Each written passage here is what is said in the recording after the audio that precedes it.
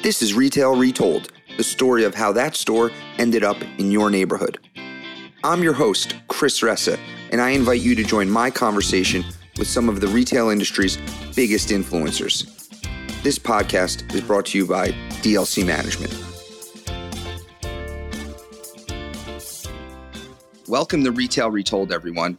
Today I am joined by Dan McCarthy. Dan is the assistant professor of marketing at Emory University. He's also the director and co-founder of Theta. I am super excited for him to be here today. Welcome to the show, Dan. Hey, thanks so much for having me, Chris. Dan, why don't you tell everybody a little bit more about what you do as a professor and what you do at Theta?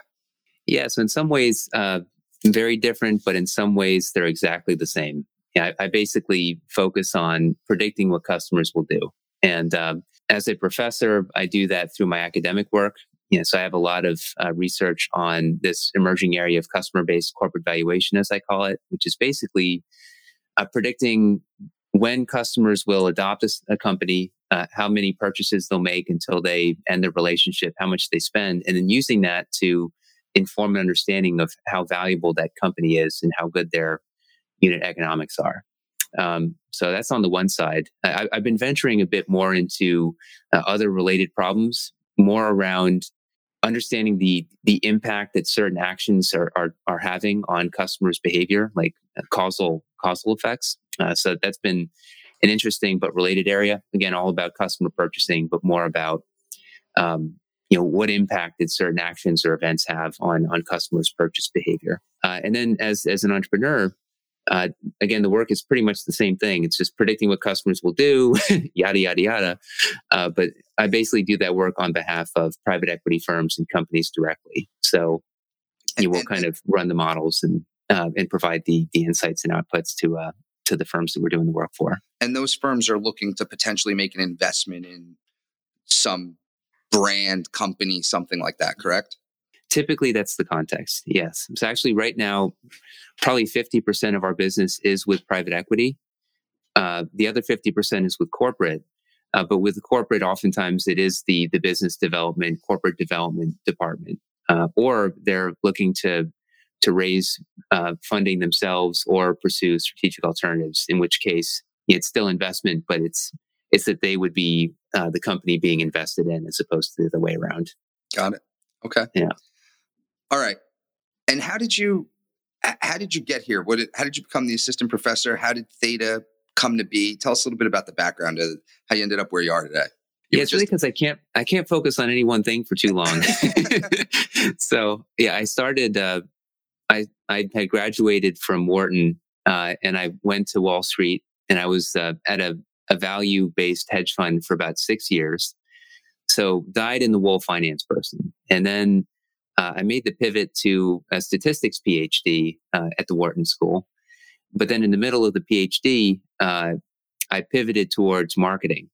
So I finished my PhD in statistics, but half my committee were marketing people and half my committee were statistics people.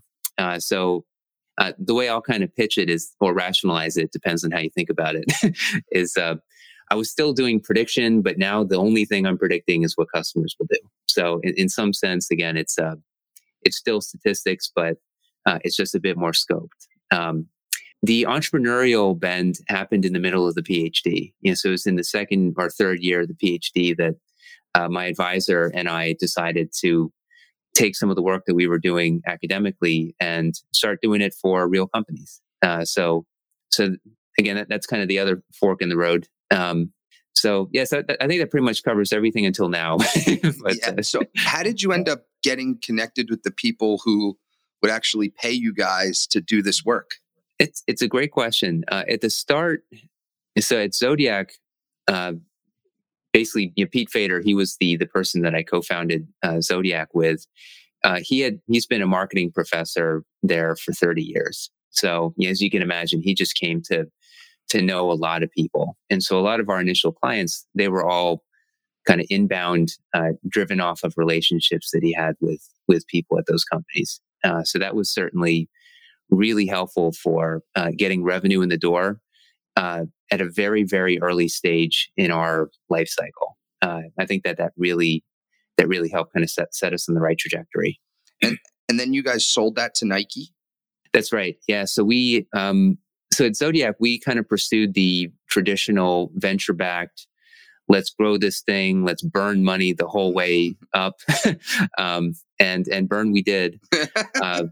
Yeah, we grew really, really quickly. We had very good unit economics, by the way, but we just had a lot of overhead expense. And we had the term sheet for our A round on our desk, and came in with an offer that just based on our fiduciary responsibility to our investors, we couldn't turn it down. So yeah, the outcome ended up being great. The company ended up obviously getting folded into Nike, but thankfully Nike was very flexible with both Pete and myself. Given the fact that our primary day job is as faculty members. So yeah, it was quite a ride, but that was kind of how that particular ride had ended, at least for us.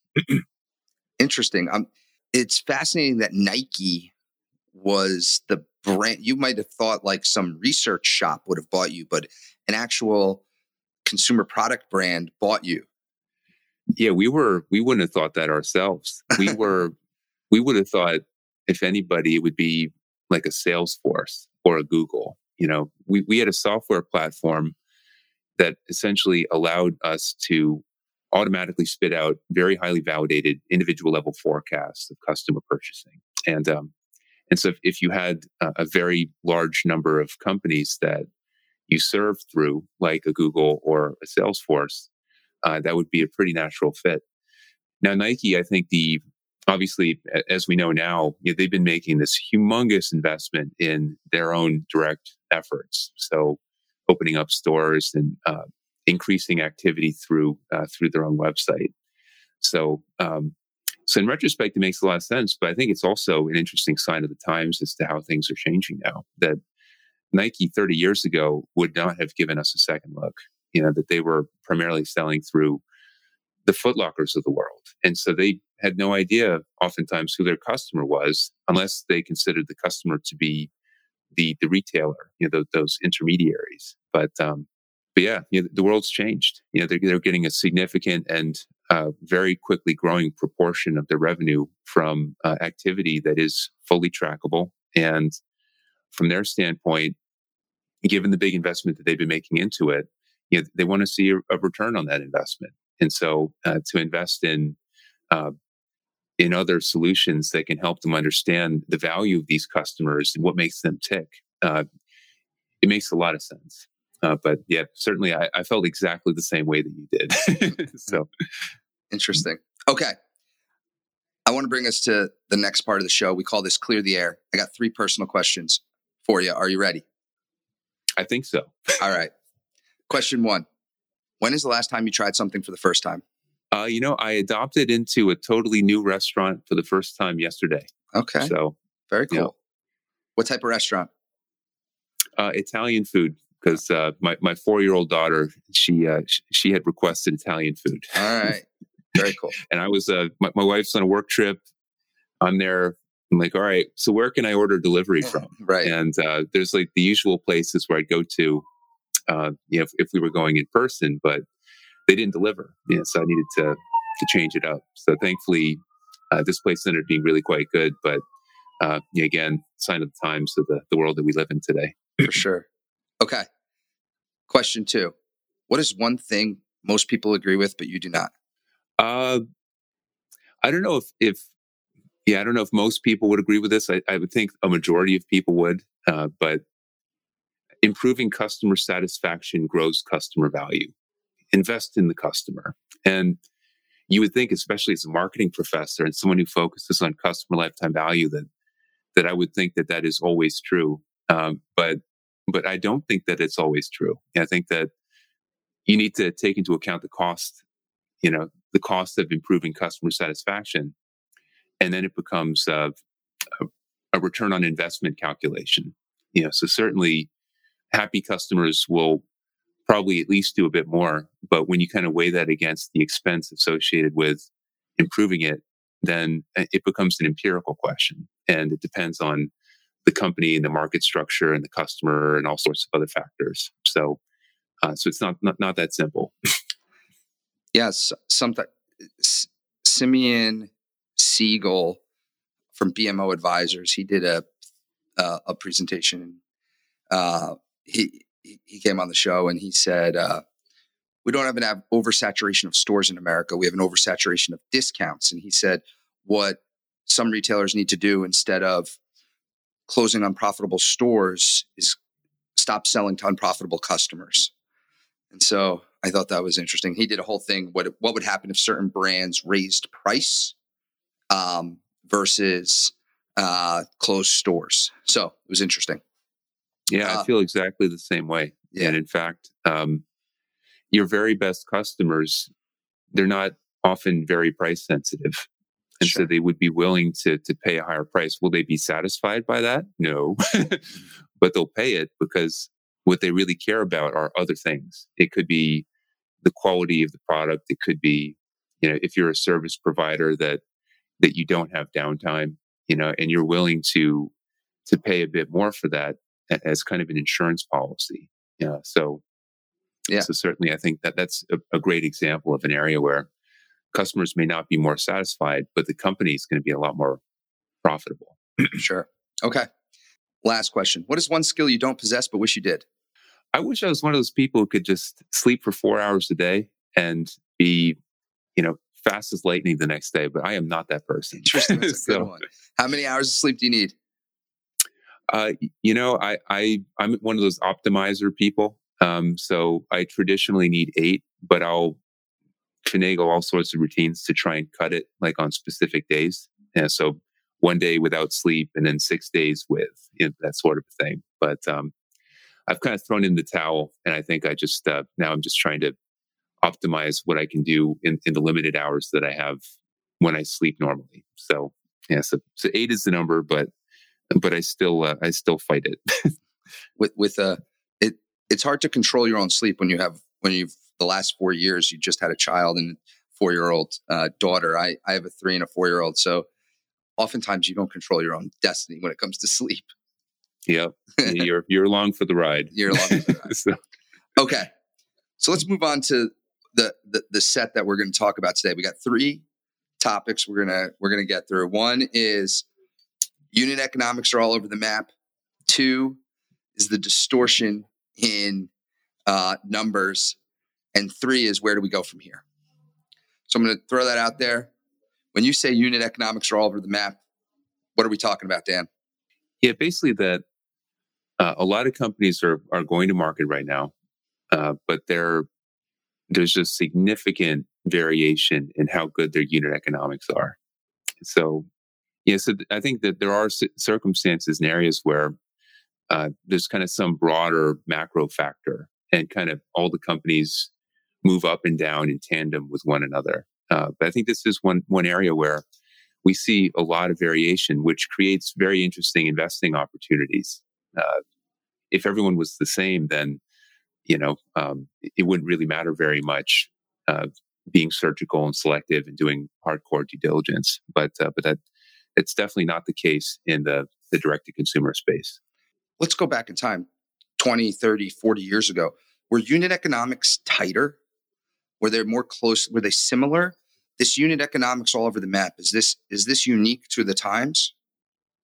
I think a little bit. Yeah, I think that for one, the rise of the hyper-funded startup has created some of the variation.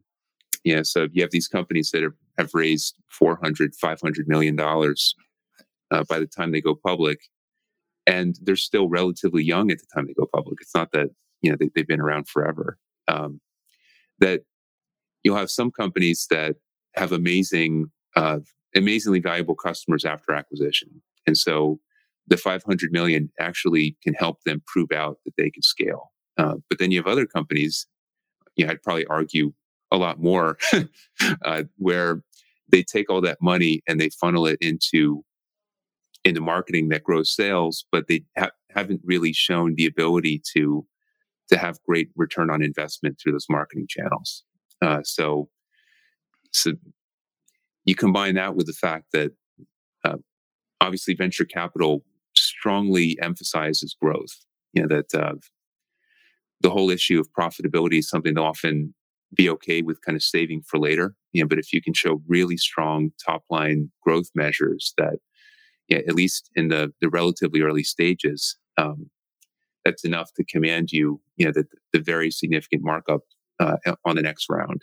So, so I think that's been definitely a factor. I think kind of flipping it around, when you don't have capital as readily available, it imposes discipline on a company. And so that may lead to a slower rate of growth, but it forces the customer lifetime value to be positive.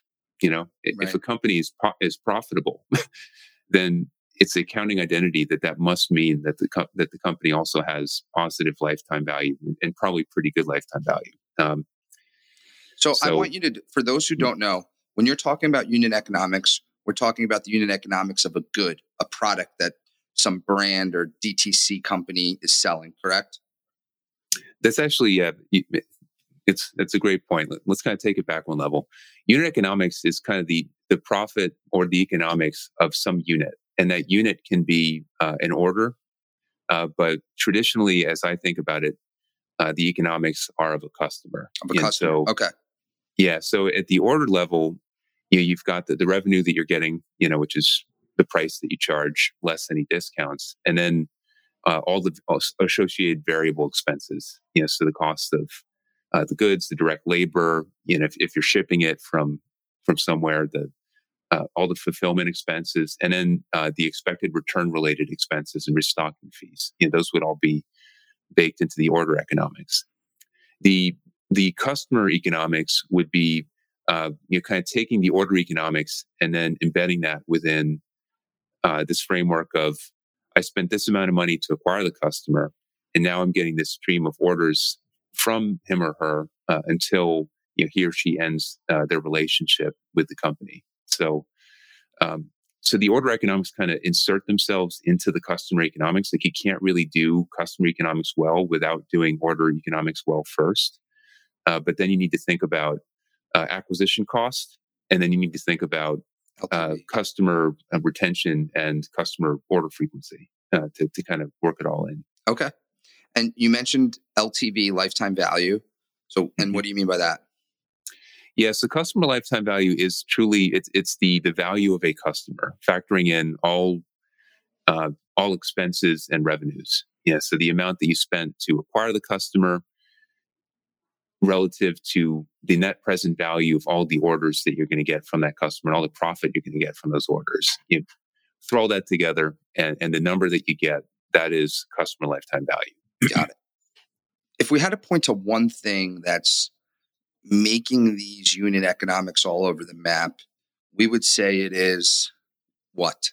I think we'd really kind of need two. It's so hard to boil it down, because in some of these names, there's actually a few. So maybe if you'll afford me three. Go ahead, go to three. Yeah, one is acquisition cost. One is order frequency. And then one is the variable margin.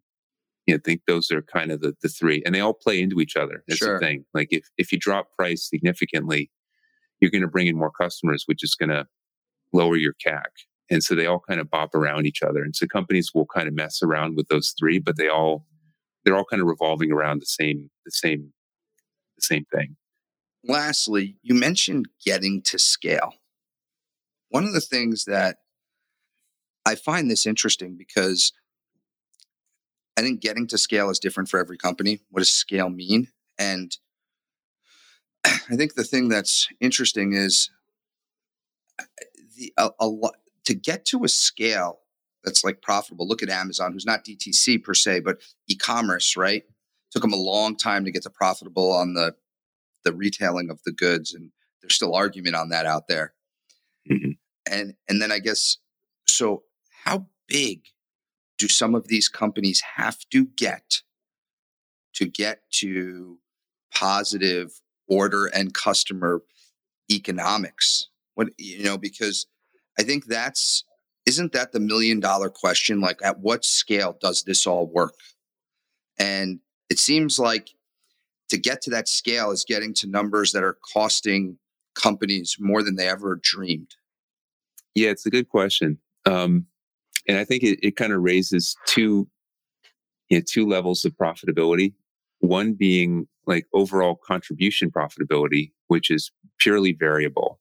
So comparing incremental cost to acquire versus the incremental profits you get from that customer, and that can be significantly positive for companies that are losing gobs of money because they have a lot of overhead, and so um, all the accountants and all of the headquarters and the salaries that you're paying, all those things that don't really change very much when revenue grows, those can really encumber a company that has really good customer economics. So I'll often say customer economics does not mean that the company will be profitable today, but it means that if the company were to scale, as you say, that they will be able to scale themselves into profitability. And I think the challenge is there are a lot of companies today that they're growing really quickly, but their customer economics are so bad that they don't really have a path to profitability because there's just not really a whole lot of variable profitability there. And so, the example I often give is if your CLV is negative, then you could have infinite growth. You could acquire every person in the world and still not be profitable. Sure. So, yeah, so I'll kind of distinguish those two. And so it raises these interesting trade-offs that when a company is early on in its life, oftentimes the customer economics can actually counterintuitively be the best in the sense that the customers that you're acquiring, they're often the diehard loyals. They're the ones who are willing to join you really early on in your life. And that's saying something about them. But then also the companies themselves are probably not, they're probably acquiring a lot of these customers through word of mouth and organic channels. And so they don't have to spend up the nose to bring the customers in the first place. So obviously, when you're early on in your life, you're probably over investing in your overhead, to be able to scale. So you won't necessarily be profitable then. But the economics of those customers can actually be quite good. And the tricky part, I think, is when you scale, especially if you're like a retailer, to show that you can scale, you need to be profitable in like on Facebook and Google, these really large channels that have really large numbers of people who circulate through them. And those channels are expensive. And the people that you're bringing in, they're not your diehard loyals anymore, So it's like a stress test of the model along those two pretty important dimensions. Yeah. That, I think that really can be a litmus test for, the ability of a company to be successful at scale. Got it. Okay. That's one. I'm mindful of time here. I'm conscious of time. We got started a little late. I want to get to number two, which is this distortion of numbers. What numbers are being distorted, Dan? So it's the real wild, wild west before companies go public. But you would think, especially in SEC filings, that it would get a lot better. Sure. Yeah. If I'm reading through an IPO prospectus, that those numbers must be all fairly standardized, right? Wrong. They're completely different from company to company. And the problem is, while the income statement and the statement of cash flows and the balance sheet, those all, those are very standard. But as soon as you move to anything customer related, those are not required disclosures. And there's no standards for how any of those measures should be defined. And so companies will take liberties, to put it lightly, as to how those measures should be defined. So they'll have these astronomical total applicable market figures that no one really believes. But then even things like contribution margin, which you would think would be fairly easy to state, even those will be kind of funky. And then customer lifetime figures, again, those will be totally all over the map. So there's no standards. We've been in touch with FASB, the Financial Accounting Standards Board, to try and at least have some informal standards as to how some of these measures should be defined. But I really feel like the SEC on some level is letting investors down, because you have all these companies coming to market where, they're kind of flying blind. Investors don't really have what they need. And, if you're someone like us who's willing to sit down with a 300-page prospectus and read it very carefully, we may come to the right conclusion. But, especially in these days, in the Robinhood era, you have a lot of people who won't be that careful. So you really need to kind of help them a little bit more so that they're armed with the information they need to make informed decisions. This brings a whole, you could spend hours on this topic, right? This number two, we could spend hours on this topic, but we don't have hours. But a couple of things.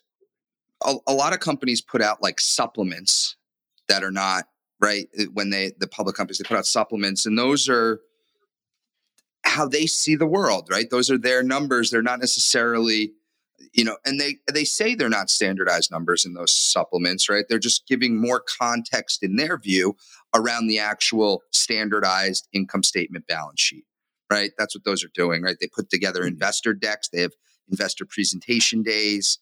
And so do you really think that's that new? I don't know that it's necessarily a new issue so much as, for one, direct to consumer has become a lot more prevalent. Right. And we really need these sorts of disclosures specifically for those types of companies. So as the mix shift is shifting towards that type of company, it just becomes more relevant.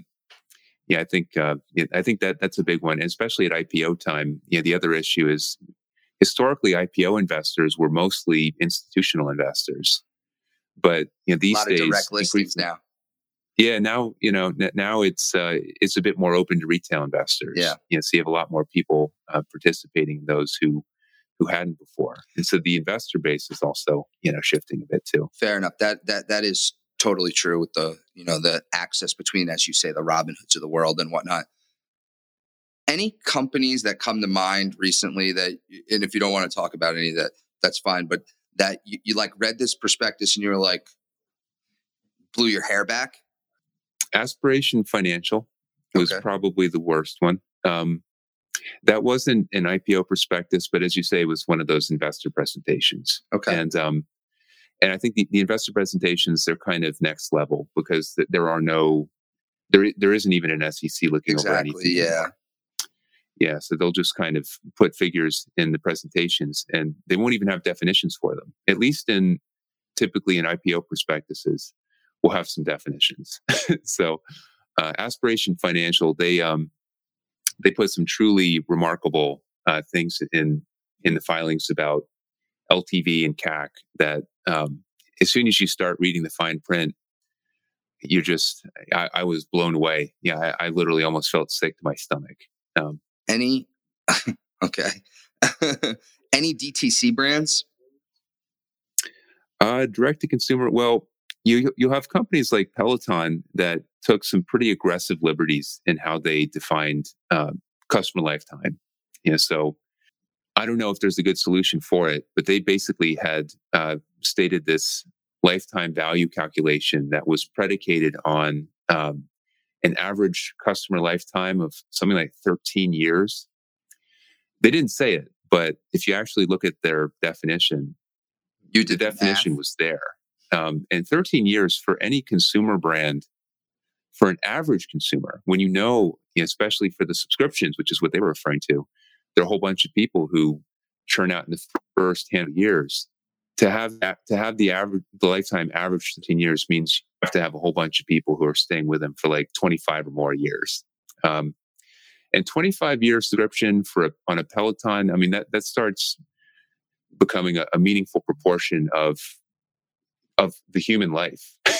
So at some point, human mortality becomes a cause of churn. So that calculation that they had done was riddled with issues like that. There were many, many more. Yeah, happy to kind of go through them. But it's just kind of an example that even in SEC filing, they could get away with putting something like that in there. Right. Okay.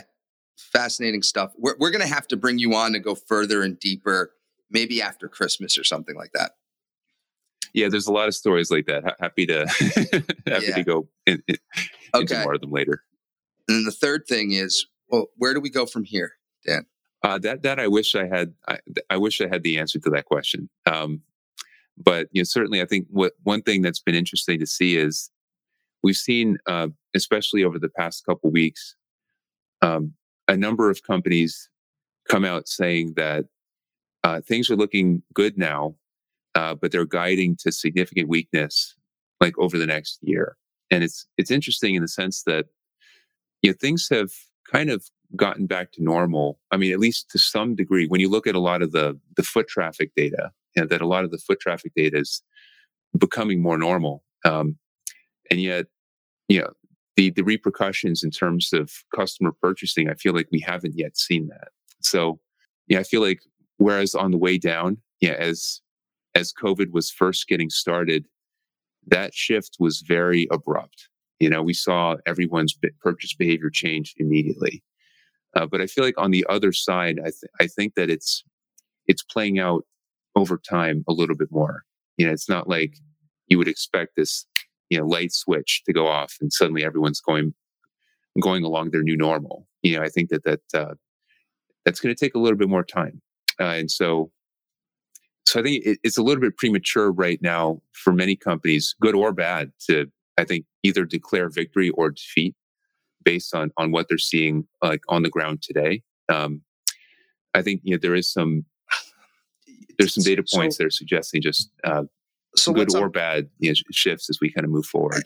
But let's unpack this a little bit though, Dan. Like I'm reading today, I'll pull up the article I'm reading from Retail Dive, and the headline is Dillard's Q3 profits skyrocket more than 500%.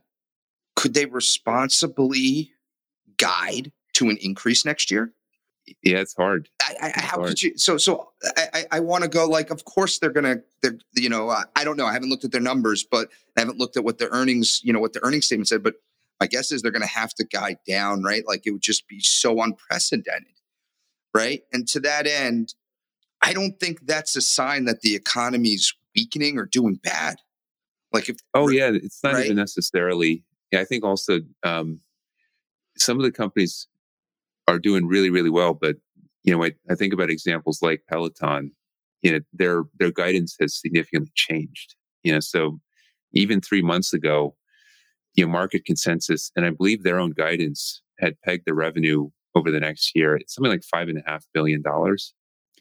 And they just said over the last 3 months, oops, well, based on what we're seeing now, we're going to lower it to 4.5, or really it was 4.4 to 4.8. That's a big jump. It's clearly big. Yes, it's really, but I would also say, Peloton is one specific example, and I think there could be some company specific factors going on with them in particular. But it is that broader point that, like, what the heck happened in the last 3 months that led to such a significant change in their view of how the features can be. So I'm entirely with you that I think comps are amazing right now. And even if we were to see kind of a bump down, it may still put a lot of these companies above where they were in 2019. But I think it's still just like this big question mark. That when I look at Peloton, right, one of the things I would think, this is just so anecdotal, I think one of the challenges they have, I think their CAC's going to get really tough because the customers that they have to go after now are the less affluent, right? Because their product, their price point, and you posted something on Planet Fitness recently, right? Mm-hmm. Price point, value consumer, price point very low, easy entry, and they're back to, I think you said 97% of memberships to pre-pandemic. That's right. Yeah. Right. And so when you look at Peloton, if they're going, I don't know if they're going after the Planet Fitness customer, whomever they're going to go after next, right? Because most of the affluent, it feels like they have a lot of the affluent, and that affluent is still going to other gyms and using other forms of fitness. It's just, it's a luxury. And now they have financing, Peloton, but to get that other customer, financing is one way, but I think the CAC's going to get tough to get if they're going to break in and to a different tier. Yeah, it's a really, I think one of the things that's making it really uncertain for them and for me, as to where we'll be in the year, is you've got Planet Fitness, where not only are subscriptions up, even the foot traffic is at 98% of pre-pandemic levels. So people are going back to those gyms, like they're actually in the gyms now at Planet Fitness. But then if you look at Equinox, they're at something like 66% of pre-pandemic levels. And so I'll give you my real estate take on that, though. I think Equinox is a great brand. The real estate take on that is, I think Equinox is in the locations they are in some urban environments that haven't fully come back yet from a post-COVID world, whereas Planet Fitness is in more the suburban world where there's less restrictions, people coming back, in that whole world. Yeah, that I think that could play a role. Yeah. But I think the fact that they're at 66%, I think they're more the comp, to watch for someone like Peloton, because they kind of sell at that higher price point. And so if you're someone at Peloton, you may wonder, is that 66 going to go to 98 next year for Equinox, or is it going to stay at 66? Now, I think that's the sort of thing that could potentially be a big swing factor for a company like them. But I think it makes for a lot more uncertainty. Actually, would be less uncertain if Equinox was at 98, because then at least they've gone back. So whatever we're seeing today, hopefully, should be more reflective of kind of what we would expect, over the next handful of months. But because they're not quite there yet, I think that's the uncertainty is still somewhat high. I'm glad they're at least 98% at Planet Fitness. That's great. I'm glad people are going back to the gym. Anyway, okay. Yeah. I want to bring us to the last part of the show. I got 3 quick questions for you, and we're going to have to bring you on, Dan. You got too much to share. And if you're not following Dan, go follow him on Twitter and LinkedIn. It's Daniel McCarthy. He puts out a lot of interesting stuff. That's how I found him. Most recently, he was on the Scott Galloway podcast. He's doing a lot of this now, so check him out. All right, Dan. Way too kind. I got 3 questions for you. Ready? Let's go for it. What extinct retailer do you wish would come back from the dead? That's a tough one. I liked some of the product assortment at Pier 1 Imports. All right. There you go. Yeah. Question 2. What is the last item over $20 you bought in a store? That's a great question. Yeah, it's been months, sadly, since I've bought something that's not food related in a store that's over $20. So actually, I don't know that I've got a good answer for that question right now. A lot of people say Scotch, but it could be the baseball. Yeah, if it's like a food item, then I could answer that pretty easily. Give me a food item. Yeah, it'd probably be my restaurant food somewhere. Okay. All right. Question 3. If you and I were shopping at Target and I lost you, what aisle would I find you in? There's probably some more elegant answer for this, but the real answer is I'd probably be in the pretzel aisle. I'll be going for my Snyder's of Hanover pretzels. So perfect. I like the honey mustard Snyder's. If you've never had them, those are good too. Yeah, those are good too. Okay. Well, listen, Dan, this was great. Thank you so much. You presented a lot of thought-provoking stuff to the listeners. I really appreciate it. Let's do this again sometime. My pleasure. Thanks so much for having me. This was a lot of fun. Thank you for listening to Retail Retold. If you want to share a story about a retail real estate deal that you were a part of on our show, please reach out to us at retailretold@dlcmgmt.com. This show highlights the stories behind the deals from all perspectives, so it doesn't matter if you are a retailer, broker, entrepreneur, architect, or an attorney. Also, don't forget to subscribe to Retail Retold so you don't miss out on next Thursday's episode.